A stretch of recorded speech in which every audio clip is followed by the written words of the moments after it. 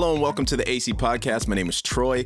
I'm here with Andy and Steve today, and we're going to hop right into this topic. So thank you so much for joining us for a new episode today. Hello. It's good to be here. Troy, I heard some big news, man. I hear you are full on adulting. Oh, man. And bought yourself your first car? Yeah, first car. Now you said, what does that mean, bought your first car? So, like, clearly you have a car. Bought our first car from a dealership off the lot. And like, we're talking brand new? It wasn't brand new. It was a used. It's a 2014 Kia Sonata or Sorento, one of the S's. Anyways, Kia, I like you already. And easy, Steve. You're right. It was absolutely terrifying. Why was it terrifying? Well, I mean, for anyone who's gone and bought a vehicle from a dealership, you know that to a certain degree, you got to play the game with them. I'm not the kind of person who likes to play the game, and I like to think I'm very perceptive right away. So when I can tell that there is a game afoot, I am like, there's way too much money to be going around the circle. So I just start asking very blatant questions like, this is what the ad said. Is this actually going to happen? Oh, no. Okay. Now we can continue. Good for you, man. The game is afoot. Because I remember the first time was probably almost a year ago.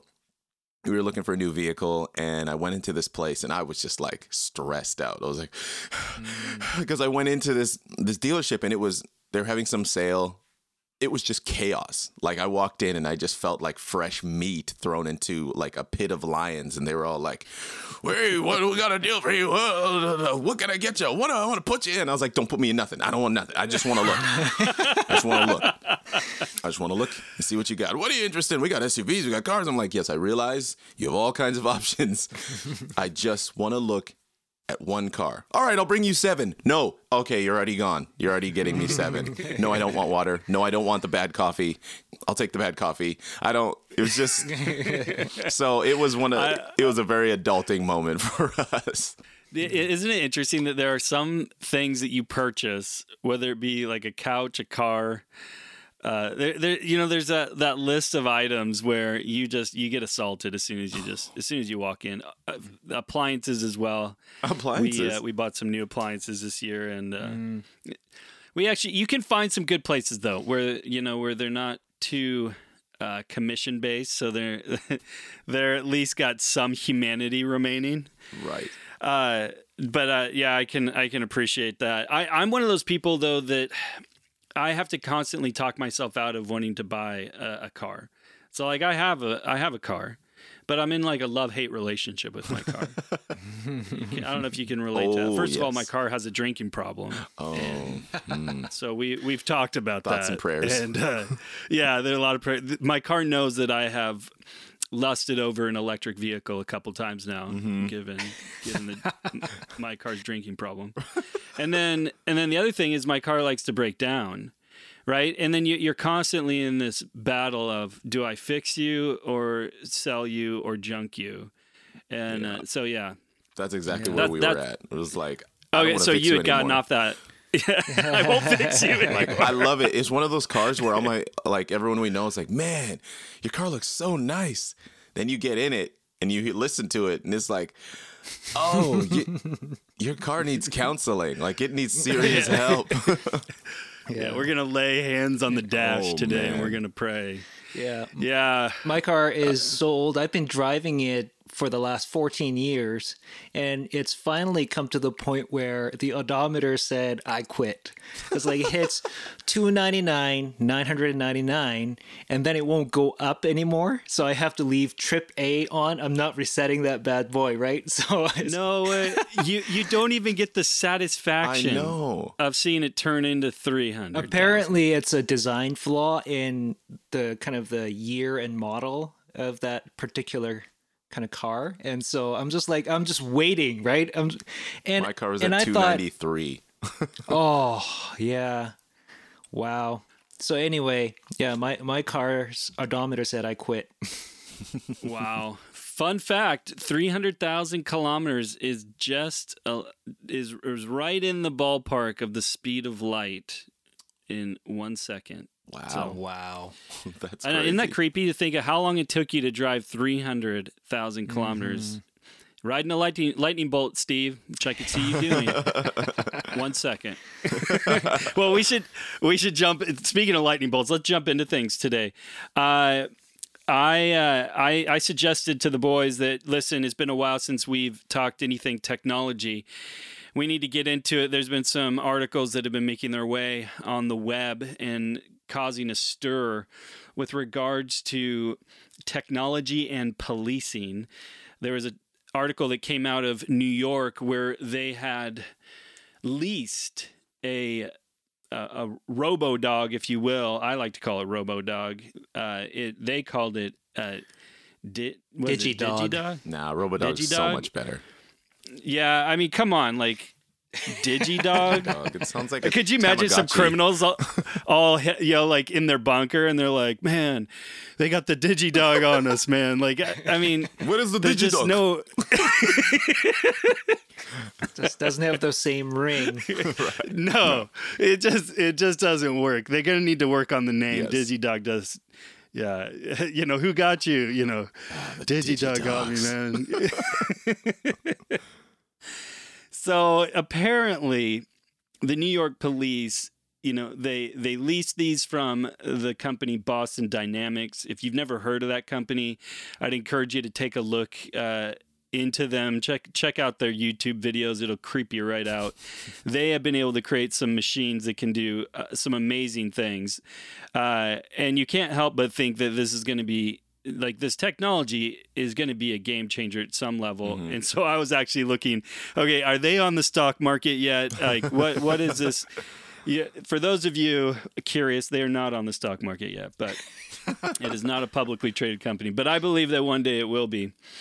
Because it's just amazing to see what they're creating. So a lot of their machines can do things like moving boxes around and that sort of thing. But this machine that they created looks like a dog, and it can do policing type things. Now, did you guys watch a video? I'm particularly curious about you, Troy. Had you ever did you watch any of the Digidog like walking around? It's creepy. It is. I've seen some, and I saw one where they tested like its response to getting kicked or something, and it was terrifying how it would just kind of was like. Just dodged it. Yeah, people can't really see me, but I'm doing a little. I was just shoulder gonna dodge. say Troy, man. Like I'm watching Troy move, and I'm like, Troy, you realize see this? that. They can't see that. But I was just like, this is a problem. It's kind of amazing, but it's also terrifying because it has no it doesn't respond like a regular dog, which was probably good because a police dog would rip your leg off. But it's scary. It was just scary looking. Yeah, I think there's even a name for that, I think. Have you guys heard of the Gollum effect? I've heard of No, Gollum. Yeah. So the Gollum, right, from the Lord of the Rings, Oh, and too apparently well. there's this thing called Gollum effect, where the reason Gollum is so terrifying to us is that it looks just human enough, but not really, and that's apparently what really unsettles us psychologically. So something similar is happening here, where you look at the robot, it moves like a dog, but it looks somewhat like a dog in terms of its legs, but it's not really a dog, right? Yeah. It's interesting that you guys would bring that up because the creators of Black Mirror. Now, if you haven't seen that, it's a show on Netflix that's kind of like this. Very dystopian. Yeah, technology dystopian, stories. Have you guys seen this? I've seen a few episodes, and I had to take a break. I had to take a long walk. I've never watched it because I met with You a friend. haven't? No, so a friend of mine told me some stories about it. I'm just like, I don't know if I have the stomach for it right now, man. because I have to be in the right mood to watch it, I think. But Yeah, I You can have to feel appreciate safe. that. You have to feel safe when you watch it. Lights on, Yeah. big blanket. have you ever had those moments though when you watch a scary movie or something like that and you're creeped out by every little sound in the house, but then some days you're just too tired and you think to yourself, nah, I've had a good run. So the creators of Black Mirror were watching these Boston Dynamic Boston Dynamics videos, particularly of this RoboDog, as I like to call it, and that it creeped them out too, and they thought this would make a great episode. And so they actually made an episode called Metalhead that is based off of this dog, RoboDog, the DigiDog, that the police are using. Now, what happened, just to give you listeners context to this article, is that the police got this machine. They leased this machine, but they didn't tell anybody. They didn't tell anybody that they were doing this. They didn't. From what I understand, it's not like they put any policies in place, sort of thing, or informed the public. This is NYPD. And then they just started using it. Yeah. Thank you. Yeah, NYPD. And then they just started using this dog, particularly in a hostage situation in the Bronx. Some video came out about this. It went viral, and then there was a bunch of backlash against the police for using this technology, and then they ended up sending the DigiDog back to Boston Dynamics. So that's kind of the story of what took place. Mm-hmm. The interesting thing too is that now that you mentioned Black Mirror, people started making comparisons about how like this looks just like the Metalhead episode Robots, right? When in fact it was the Metalhead episode that was based on this. Yeah, and so then they started comparing. I'm like, dystopia's coming, kind of a thing. And like you mentioned, Andy, apparently there is a policy or whatever with the NYPD that they actually don't have to run any of their purchases through the city council to get approval, because that would have been where they had a chance for public comment and things like that. So it was, in a lot of ways, it was just kind of sprung on the public. And so the article's like, this is how you don't do it. Yeah.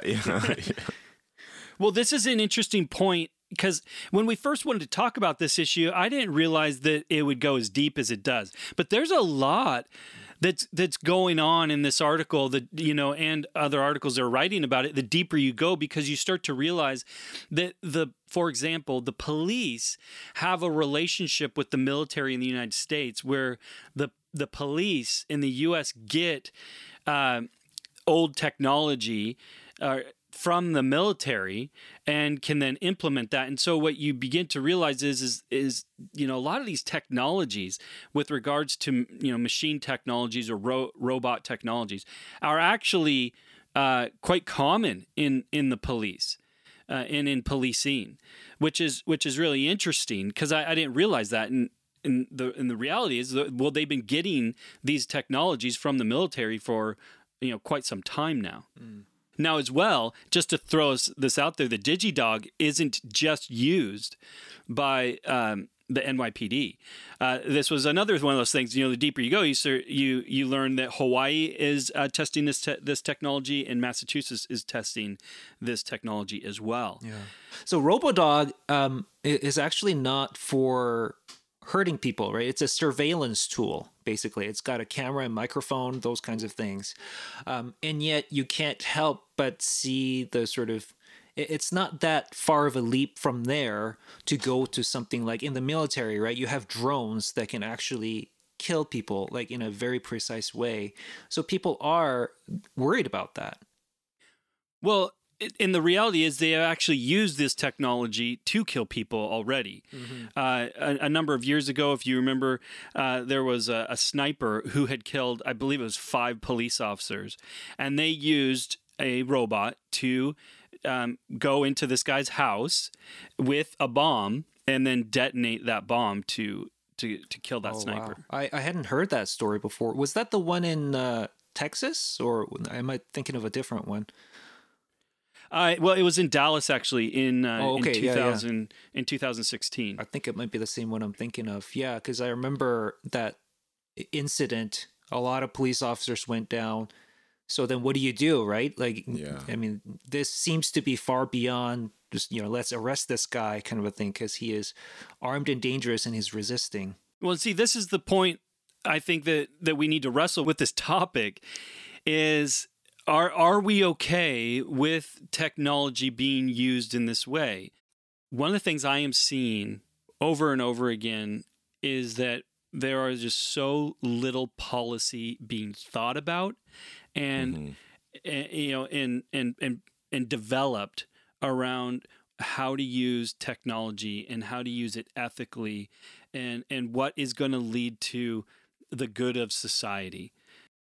You know, as you said, Steve, okay, well, the technology has surveillance, you know, capabilities. You know, are we okay with that? Because I don't know if you saw this, but just in the news, Amazon has just announced that it will, for the foreseeable future, no longer lease its facial recognition software to the police, because one of the things they're saying is because the police aren't putting policies in place on how this technology is going to be used. Yeah. Which, because, you know, surveillance is a bigger topic than just, you know, whether or not you put it on a robo-dog. I mean, surveillance is taking place all around all us. the time. Yeah, you know, it's interesting because it depends on where you are too.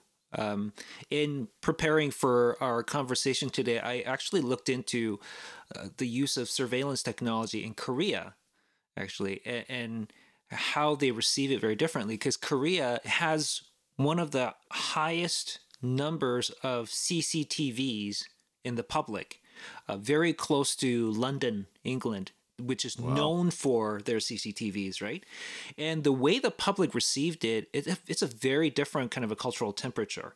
So if you were to, what do you think is going to happen, right? If let's say New York said, okay, we're going to install like, you know, 1.5 million CCTVs around the city, there would be an absolute uproar, right? Because here in North America, especially in the United States, there is this sort of culturally inbuilt suspicion of all things government, right? That's just where the country comes from, and Canada gets influenced by that politic and that sort of thing. But in Korea, it's very different. They see it as a tool for, you know, preventing crime, protecting property, and all those kinds of things. And stories are regularly featured where they used footage from CCTV to catch like serial killers and all those kinds of things. Right. So it's a very different kind of a thing.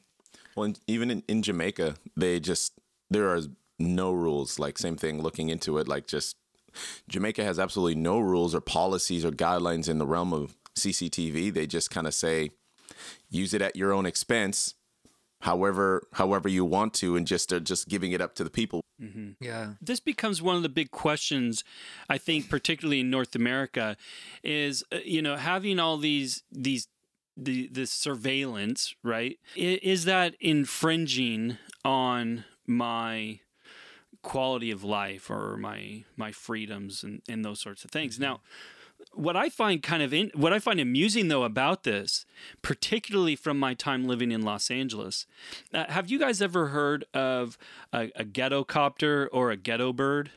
No, I've never heard of it. Like a drone? You guys have never heard of it? No. I haven't, no. Okay, everybody in Los Angeles is like, mm-hmm.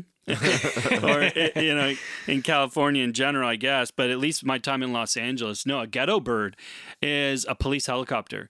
Oh, okay. And that is by and large what they use to track criminal activity or criminals in California. And I literally, guys, I was dumbfounded by how often I had a helicopter searching for somebody in my backyard. Now, I lived in an apartment, but like constant, and we're talking like movie level where the thing is, it has like a spotlight and you're like, oh, there's the ghetto bird working its way through the neighborhood and it's got its spotlight.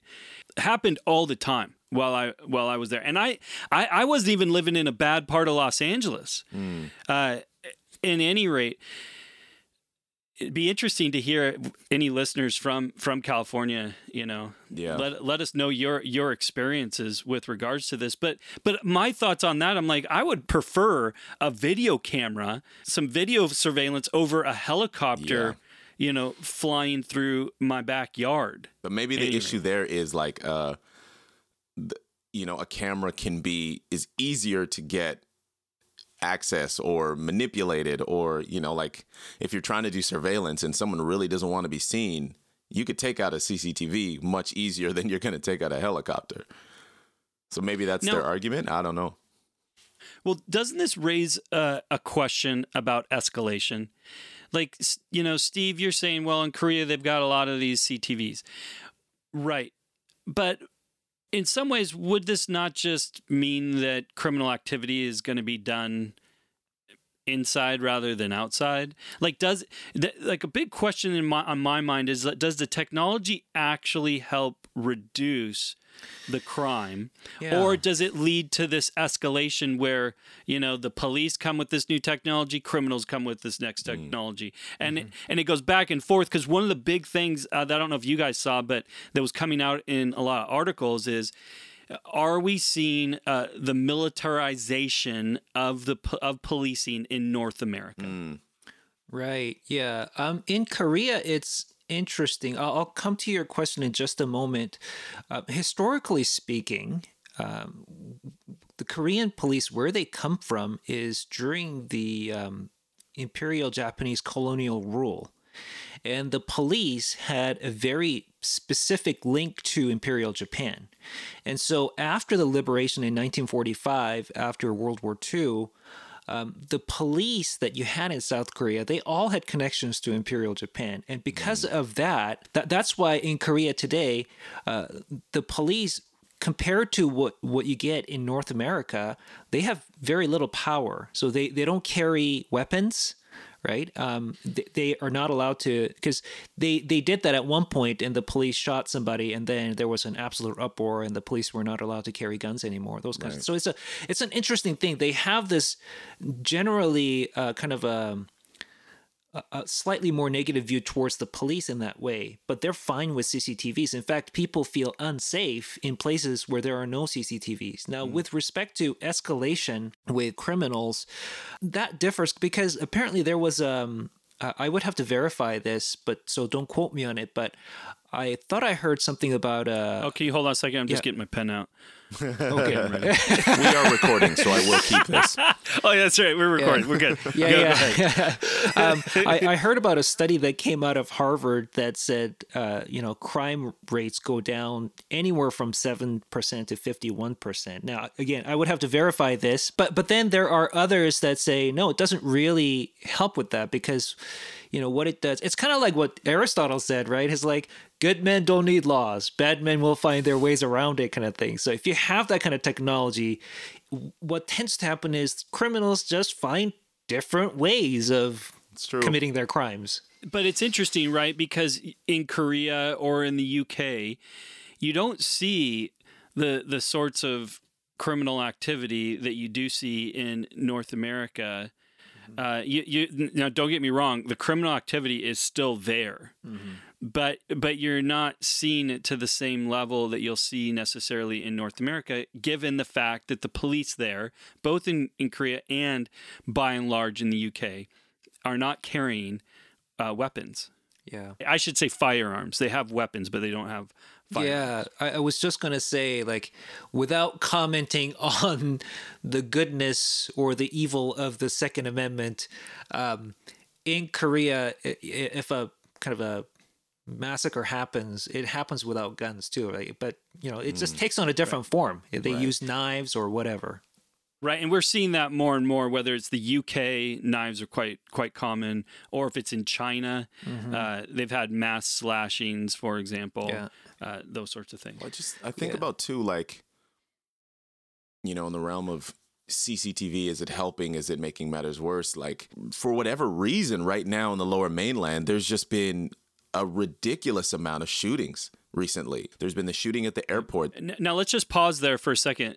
What Troy's talking about here is in British Columbia, at our airport in Vancouver, the whole airport and surrounding town got shut down because from what I understand, Troy, some gangsters shot another person at the airport, like a drive-by shooting, if you will, at the airport. Yeah, and that's pretty brazen. It's been crazy because then the week before, I was in Willowbrook Mall, which is a mall in Langley, BC here. I was in the mall with a youth that I was working with, and while a shooting took place. Oh, were you there when that happened? I was in the mall. At the mall, they had CCTV, and the news came out right away. they were able to find the person. They saw the getaway vehicle, and they were able to go track it down right away. And they had news by the evening. But when it happened in Delta, it was a residential area. They didn't have any of that. And so it just was able to escalate and keep going. And so you ask yourself, like, okay, it feels invasive, but at the same time, that shooting happened in a we're talking like a really quiet neighborhood. Now, here's an interesting point on this. People might be against surveillance, right? The CCTV. However, isn't that something very similar taking place with all the YouTube videos that get posted from basically the person is the CCTV, yep. Right? I mean, because more and more that's your first response isn't even to call 911 when you see something happening. It's to pull out your phone and start recording it. Yep. Mm-hmm. Yeah. And I think with CCTVs, I mean, the thing that unsettles a lot of people is the fact that it's that constant round the clock recording of what's happening, right? And so it's not even like, your cell phones, like when after the fact that something happened, somebody pulls it out typically, right? Unless if you luck out, yeah, somebody might have been recording something and then it gets kind of recorded before the incident happens. But yeah, it's interesting. I would love to hear your reaction on this, because I've heard this tension between freedom and safety. This is like Thomas Hobbes stuff.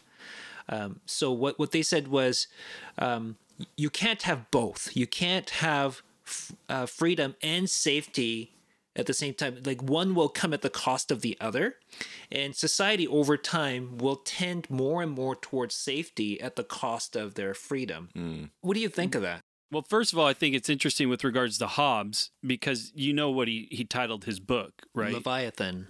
Right, the Leviathan. And ultimately, he ultimately argues for totalitarianism, where the government has, and with regards even with policing, has this sort of authority or ability, to try to keep the peace, if you will.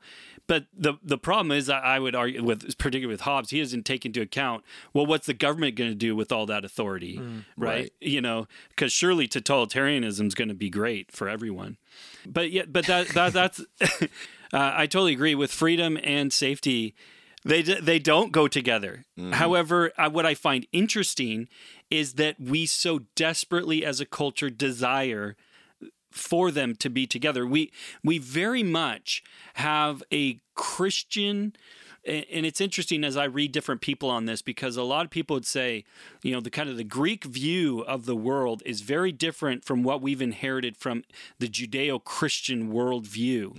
And, the Judeo-Christian worldview very much advocating for that freedom and safety, that paradise, that utopia, that heaven on earth kind of mentality that's constantly being strived for, but is constantly out of reach. Yeah. We just can't seem to get it. And it leads into, again, back into this escalation, right? Where it's like you keep pushing for this thing, and the harder you push for it, the more you push it away. Yeah.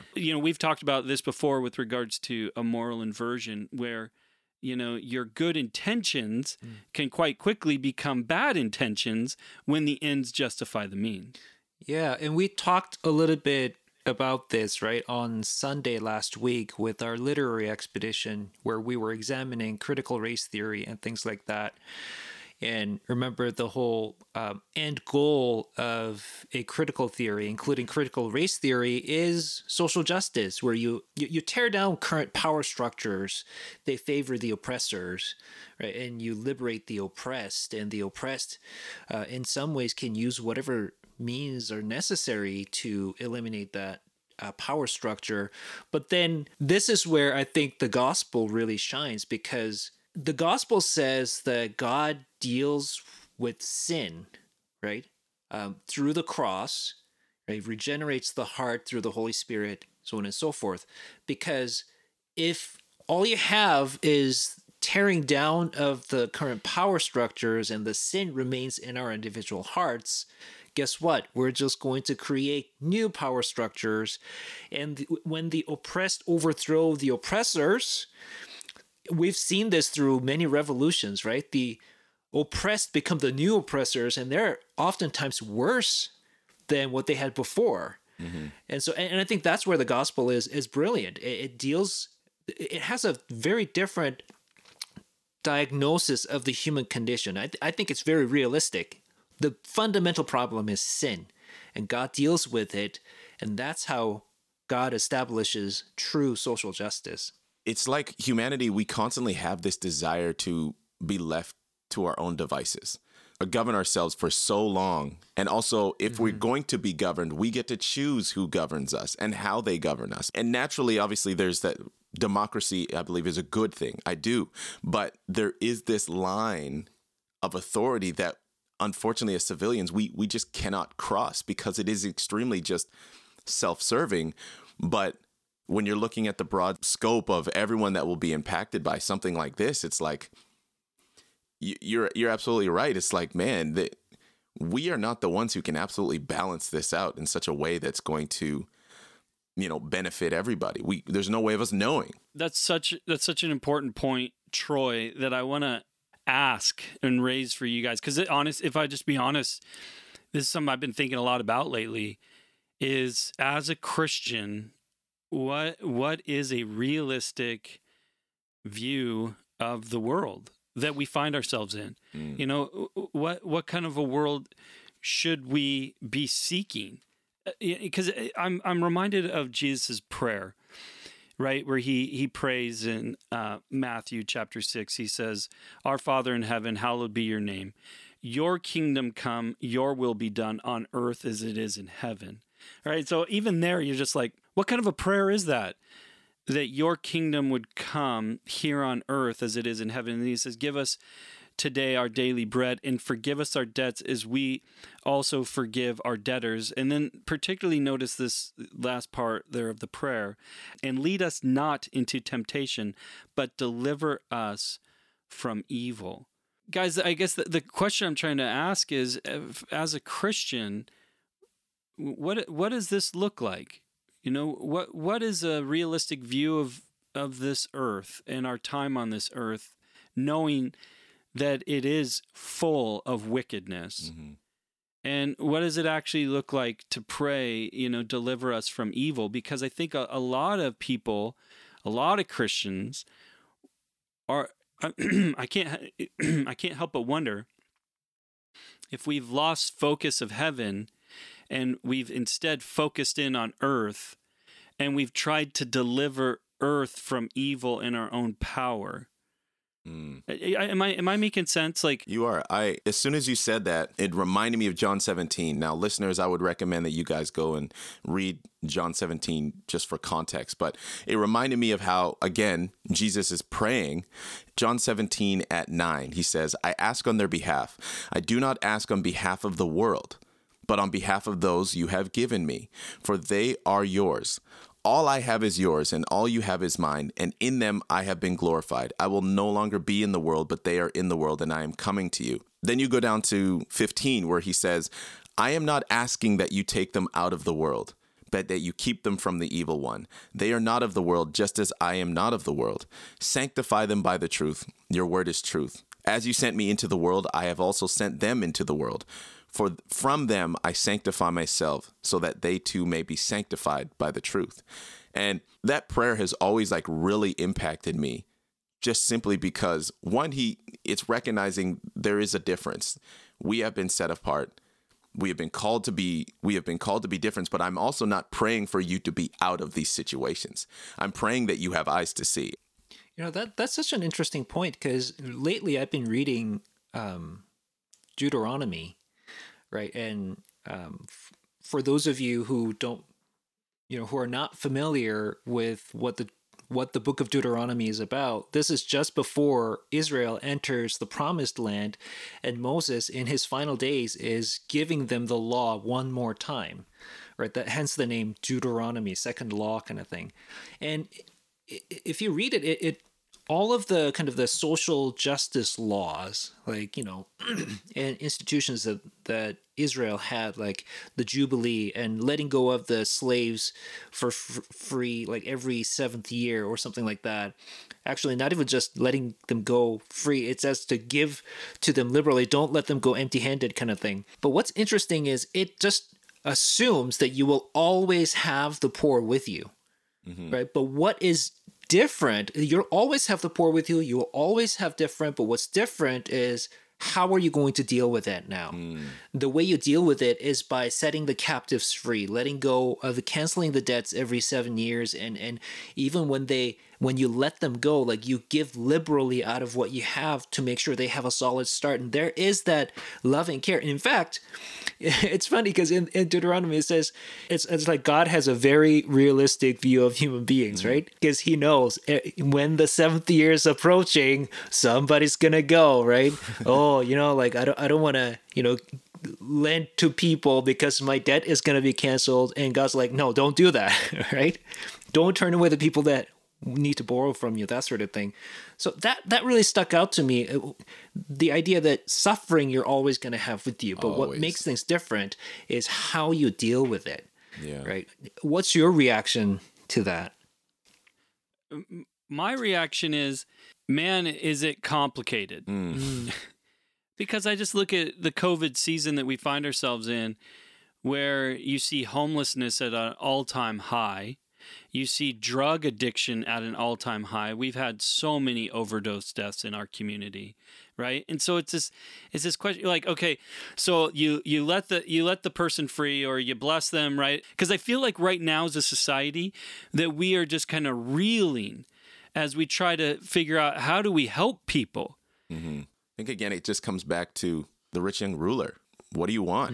You take away someone's background and how they may have got into any form of abuse, addiction, of whatever. At very idolatry. Idolatry. It's like, I don't know how you got here, but if I'm standing on the truth of the word, very clearly you have to give that up. See, this is a great point here, Troy. Let me just interrupt you real quick here. Because let's just put that in the context then. Because I think there's so many Christians, I'm going to pick on Christians here. There's so many Christians that have swapped the gospel for not being homeless, or swapped the gospel for not being addicted to drugs, and the list goes on. But I mean, what you're saying here is Jesus is identifying the idolatry in this individual is with the hoarding of wealth, right? But I mean, the idolatry that could be identified could have just as easily have been a drug addiction or whatever it is. Whatever is that person is substituting for God, for their relationship with God. And that ultimately brings us back to the gospel, doesn't it? That there is this brokenness in the human heart that has divorced themselves from God and that is divorcing themselves from one another. And that's the world we live in. It's a broken world, a relationally broken world that the gospel is seeking reconciliation in. Because, I mean, that's where the true healing comes. But will that happen in its fullness now? No. We have become very much cause and effect, forgetting that God is still sovereign. Like, if I do this, this should happen. You can't minimize the power of God as being something that is, well, I did all the right things. It reminds me again of Jesus' prayer, because it's a prayer of the reality of evil, but it's also a prayer of not giving into that reality. As we close here, I think it is fitting just to hear the Lord's Prayer once more, a prayer of not giving up, a prayer that continues to seek God's kingdom. And I guess that's the tension that you and I need to remain in as the Lord keeps us here. Steve, if you could read for us as we close our podcast. Sure. Our Father in heaven, hallowed be your name. Your kingdom come, your will be done on earth as it is in heaven. Give us this day our daily bread, and forgive us our debts as we also have forgiven our debtors. And lead us not into temptation, but deliver us from evil. Thank you so much, everyone, for joining us on this week's podcast. As always, we pray that you were challenged and encouraged, and you enjoyed today's conversation. We'd like to give a special shout out to everyone who joined us this past weekend for the AC Literary Expedition as we discussed critical race theory and biblical unity. If it just so happens that you were one of the few who weren't able to make it, no problem, we got you covered. All you got to do is head over to our website at apologeticscanada.com and click the tab that says Literary Expedition. There, you'll see all the information that you need, as well as the link to the YouTube video that shows the Literary Expedition from this past weekend. Please, while you're there, make sure you like any of the videos that you watch and subscribe to the Apologetics Canada YouTube. It helps us reach as many people as possible. And as always, thank you for joining us. Love God, love people. Bye for now.